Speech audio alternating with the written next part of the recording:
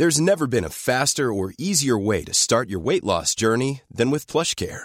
PlushCare accepts most insurance plans and gives you online access to board-certified physicians who can prescribe FDA-approved weight loss medications like Wegovy and Zepbound for those who qualify. Take charge of your health and speak with a board-certified physician about a weight loss plan that's right for you. Get started today at plushcare.com/weight loss. That's plushcare.com/weight loss. plushcare.com/weight loss. In 3, 2, 1. 7 things you don't really need to know, but probably should.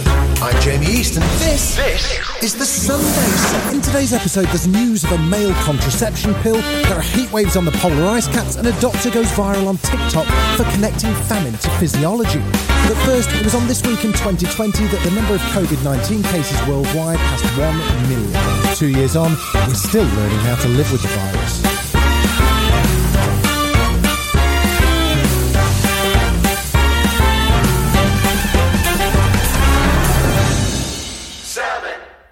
In 1960, the pill hit the market and changed women's lives forever.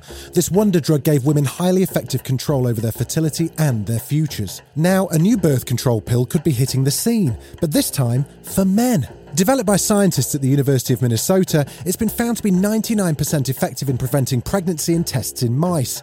The breakthrough medication could bring balance to the contraceptive burden, with far fewer options available to men. Dr. Gunda George led the research and has been working on a non-hormonal male birth control for the past 20 years. We want a non-hormonal contraceptive agent because we don't really want to interfere with the hormonal balance in males, because that has been done before, and there were several side effects, and that approach has never reached the market. Of course, negative side effects are not uncommon when it comes to the hormonal contraceptives available to women, so you might be wondering, why are men getting such special treatment?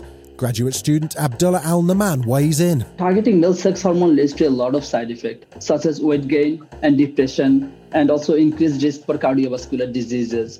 And since men do not have to trade off between the pregnancy and the side effect, men are less willing to take a birth control pill that has such significant side effect. That's why we are targeting a non-hormonal pathway to develop a male birth control pill. The pills haven't been tested on humans yet, but the results from mice are very promising. So the mice were fed the drug at a dose of 10 milligram per kilogram for about a month. And as they were getting the drug, their sperm counts went down, and they could no longer impregnate the mice. So that was a wonderful example of, very effective drug, and the effect was about 99%. And so then we also discontinued the drug. And then after about 4 weeks or so, fertility turned, and the mice were fully fertile again. So that's a really, really great result. You can induce sterility, and when you withdraw the drug, normal sperm counts come back and pregnancies are induced. And doing all of this, the mice seem to be very happy, and we did not see any side effects. So the mice seem happy, but what about the humans? When will we be able to know how the medicine works in us? We have licensed this compound to UChoice Therapeutics, and they're moving forward very quickly to get to a clinical trial. And so we hope that by the end of the year or during this year, we will have the first clinical trial, and I hope that by next year we will have the first results.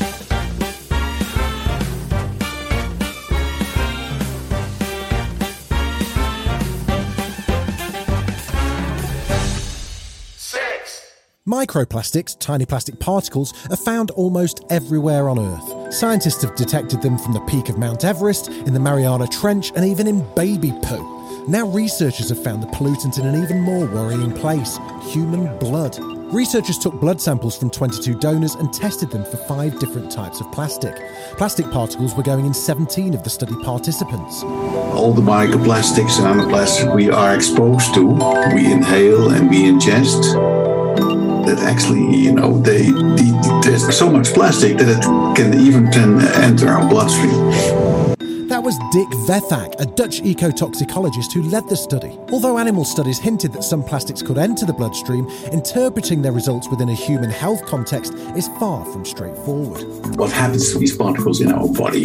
And do they travel to certain organs? Do they accumulate there? Are they eliminated via the bile or the kidney? There's also the question of whether the plastics are free floating in the plasma or being gobbled up by white blood cells. Each scenario would have ramifications on how particles move about and what bodily systems they might affect most. As for the long-term impact of microplastics in blood, that's still unknown, but the prospects are worrying.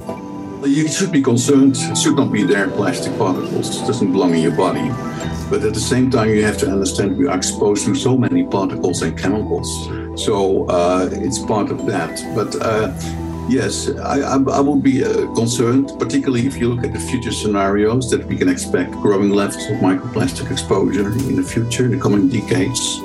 So it's not something that we can fix straight away or in a couple of years. It's something we have to deal with in the coming decades as one of the emerging environmental problems.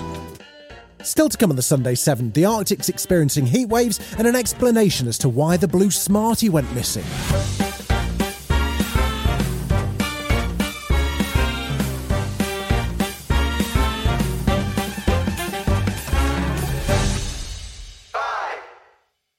An unprecedented heat waves hit Antarctica this month, with temperatures soaring 40 degrees Fahrenheit higher than normal. It's arrived at the same time as an Arctic heat wave and another coral bleaching event on the Great Barrier Reef. The events have left scientists shocked.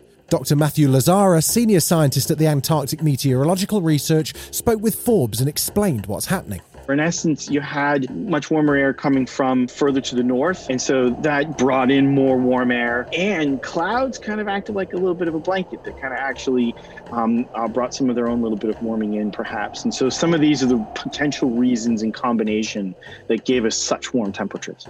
You might be tempted to point the finger at climate change, but Matthew is hesitant. It's hard to have the one specific event tied to change. However, it's, if we start to see more of these, if they continue to have this kind of intensity, then it's starting to be something that we go, we're starting to see more of that connection because it would become part of the climate record and it really would be tying to change. I suspect we'll continue to always have winter warmings. Whether we'll continue to have them this warm, it could be an unfortunate new normal, given that we are living in a warming world. But we will find out how that frequency turns out. I don't know if this is something that we would see next year or in 5 years. It's just hard to know. Teams from NASA JPL have been monitoring the effect on massive ice sheets in areas like Greenland. They say that whilst the recent temperature spikes may be unusual, the melting already being observed raises significant concerns. Here's Dr. Eric Ivans. These are anomalies. We don't know why they occur, but we do know that there's warming occurring, especially in the oceans around Antarctica. We know that the atmosphere and the climate is warming generally in the Arctic. Following the heat wave, a massive ice shelf the size of Los Angeles broke loose, and that means rising sea levels. Sea level rise is being done via a couple of avenues. One is the ocean is warming up, which expands it. So it takes up more space. That alone is a starting point. And then yes, we're adding water to the ocean in a variety of places. The ice sheets in the Arctic are one. Greenland is another. Tropical glaciers. There's a few spots in the world where they're also starting to contribute an awful lot. And so this is kind of an additive thing. When you start adding all of them up, we are starting to see some of that rise. As for Matthew's message for policymakers, he keeps it very simple. We don't have another Earth elsewhere to find out what would it be like if we hadn't done some of the things that we're doing to the environment. And so that with this being it, this is all we have. There's a real need to be able to have it be, a place that we can have not only for us, our children and our grandchildren. And so if we want to have that kind of vision, there's a real need to make policy that protects that. And there's some very hard decisions to be made to get there. And I hope we can do that. I still think there's possibility for it. And there's definitely a need to do it and doing it soon.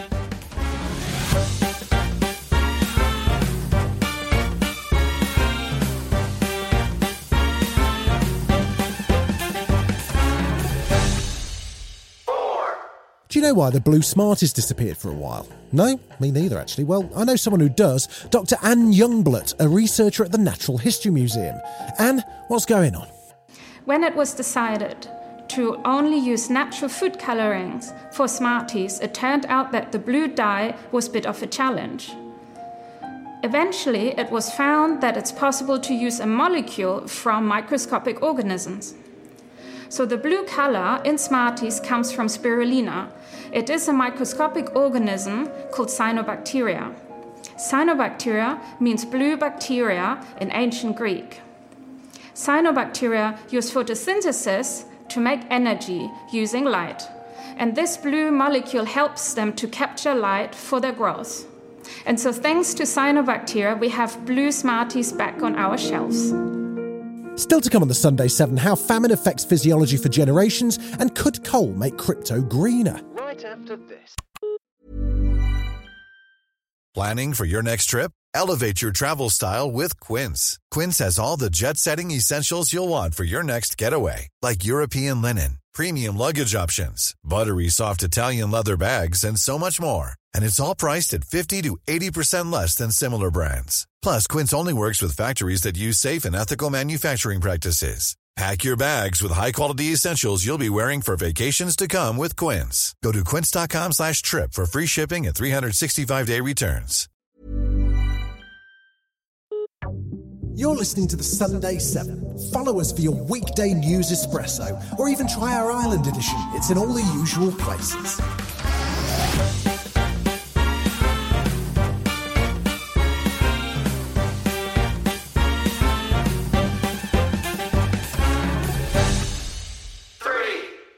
A lot of you are wondering why South Asian bodies are so different.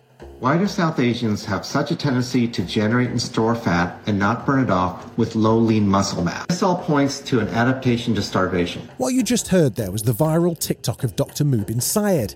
The radiologist from Ohio, who also works in vascular and obesity medicine, made the link between famine and the body composition of South Asians in a video that's now been watched almost 500,000 times. As he explains in the video, South Asians have a tendency to generate and store fat and not burn it off, amassing low lean muscle mass. Dr. Syed points out that it's because South Asians are starvation adapted due to having to survive at least 31 famines under 120 years of British rule. Britain used exploitive trade practices to siphon an estimated $45 trillion in wealth out of India, while tens of millions of South Asians died in hunger. There was definitely a lot of stress, a lot of mental anguish going on. I know that there is a multi-generational effect of trauma experienced by one generation that is passed down through epigenetics. Our body wants to store fat, and it wants to maintain a low lean muscle mass because muscle burns up calories. You know, if you're in a starvation state, the last thing you want to do is burn up calories. South Asians are up to 6 times more likely to develop diabetes than Europeans and also have a higher chance of contracting the disease. We need to treat our bodies differently. We have a unique physiology. You need to be extra careful. Otherwise, you're going to be a victim of this health crisis that's affecting South Asians. This is a solvable problem. Before colonisation, South Asia had complex health practices to regulate the body. South Asians had a very well-developed system of medicine, and it was quite advanced. And there's a lot of principles that we could incorporate to be healthy from Ayurveda and from Unani medicine that have really been lost or are not practiced. Overall, there's a lot of stuff that can be gained by returning to our roots, to learn the lifestyle of our ancestors, to eat the quantity of foods that they ate. It's important to know that we probably are overindulging and we're not being as active as we should as our ancestors were.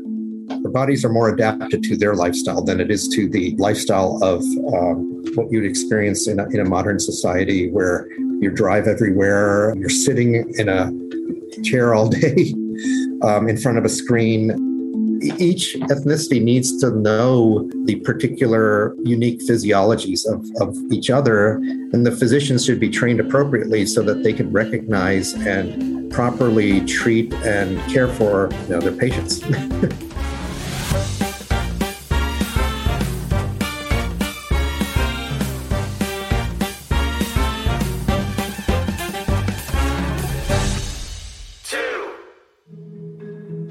How have we not mapped the ocean floor at this point in time in history? It's the largest data gap, knowledge gap potentially left on the planet. Bedrock's a company aimed to fix that. They're building ocean drones or autonomous underwater vehicles to collect all kinds of data about the seafloor and have a platform that marks that data accessible. Co-founder Anthony DeMare says that surveying the ocean floor will be integral to life over the next 50 years. It is unbelievable how little we know about the ocean in comparison to Mars or other planets. This could test the future of many industries, from energy such as wind and oil to more out-of-the-box ideas like underwater data centres. But right now, a big issue is actually being able to see and understand the physical space. Right now, the industry is basically relying on these huge ships. The United States goal requires an unbelievable amount of surveying, to the point where even if we could allocate all of the survey vessels that we have now just towards supporting this activity, we don't have enough. That's a scary bottleneck to sort of realize. The second part of the equation is now we have this enormous geospatial data set that needs to be processed, it needs to be organized, and it needs to be ultimately delivered to some end client or system to do something. In fact, it is likely and expected to be the largest geospatial data set on Earth. Just physically, think about it, it's 2/3 of the Earth. At the moment, we make a lot of decisions without fully understanding the impact of exactly what those activities are doing and how that affects the ecosystem. Fundamentally, we're going to be living in a world where there's a lot more people, where we need a lot more food, where we need a lot more infrastructure that will rely almost inevitably on the ocean floor.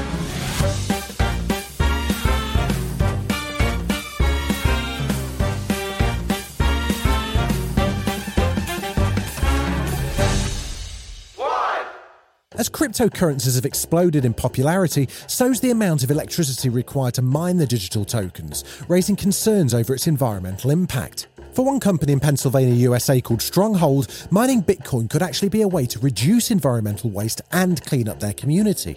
The company burns leftover and harmful waste from abandoned coal mines to generate electricity that powers hundreds of supercomputers running around the clock to mine Bitcoin. On average, more electricity is used annually to create Bitcoin than is used in the entire country of Finland. Although it's far from a perfect solution to energy generation, it does mitigate a centuries-old coal problem. The Bitcoin mining network itself is the largest decentralized computer network in the world, and it's power hungry. So co-locating a Bitcoin mine at a power plant makes a lot of sense. That was Greg Beard, the company's CEO with Reuters. He says that more than 800 abandoned coal mining sites in Pennsylvania alone have the potential to produce electricity for Bitcoin.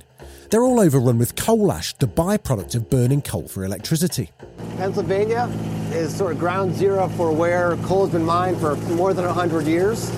And before 1974, all of that coal waste wasn't required to be cleaned up. Coal ash can leach into groundwater and pollute waterways with heavy metals that many consider to be carcinogens.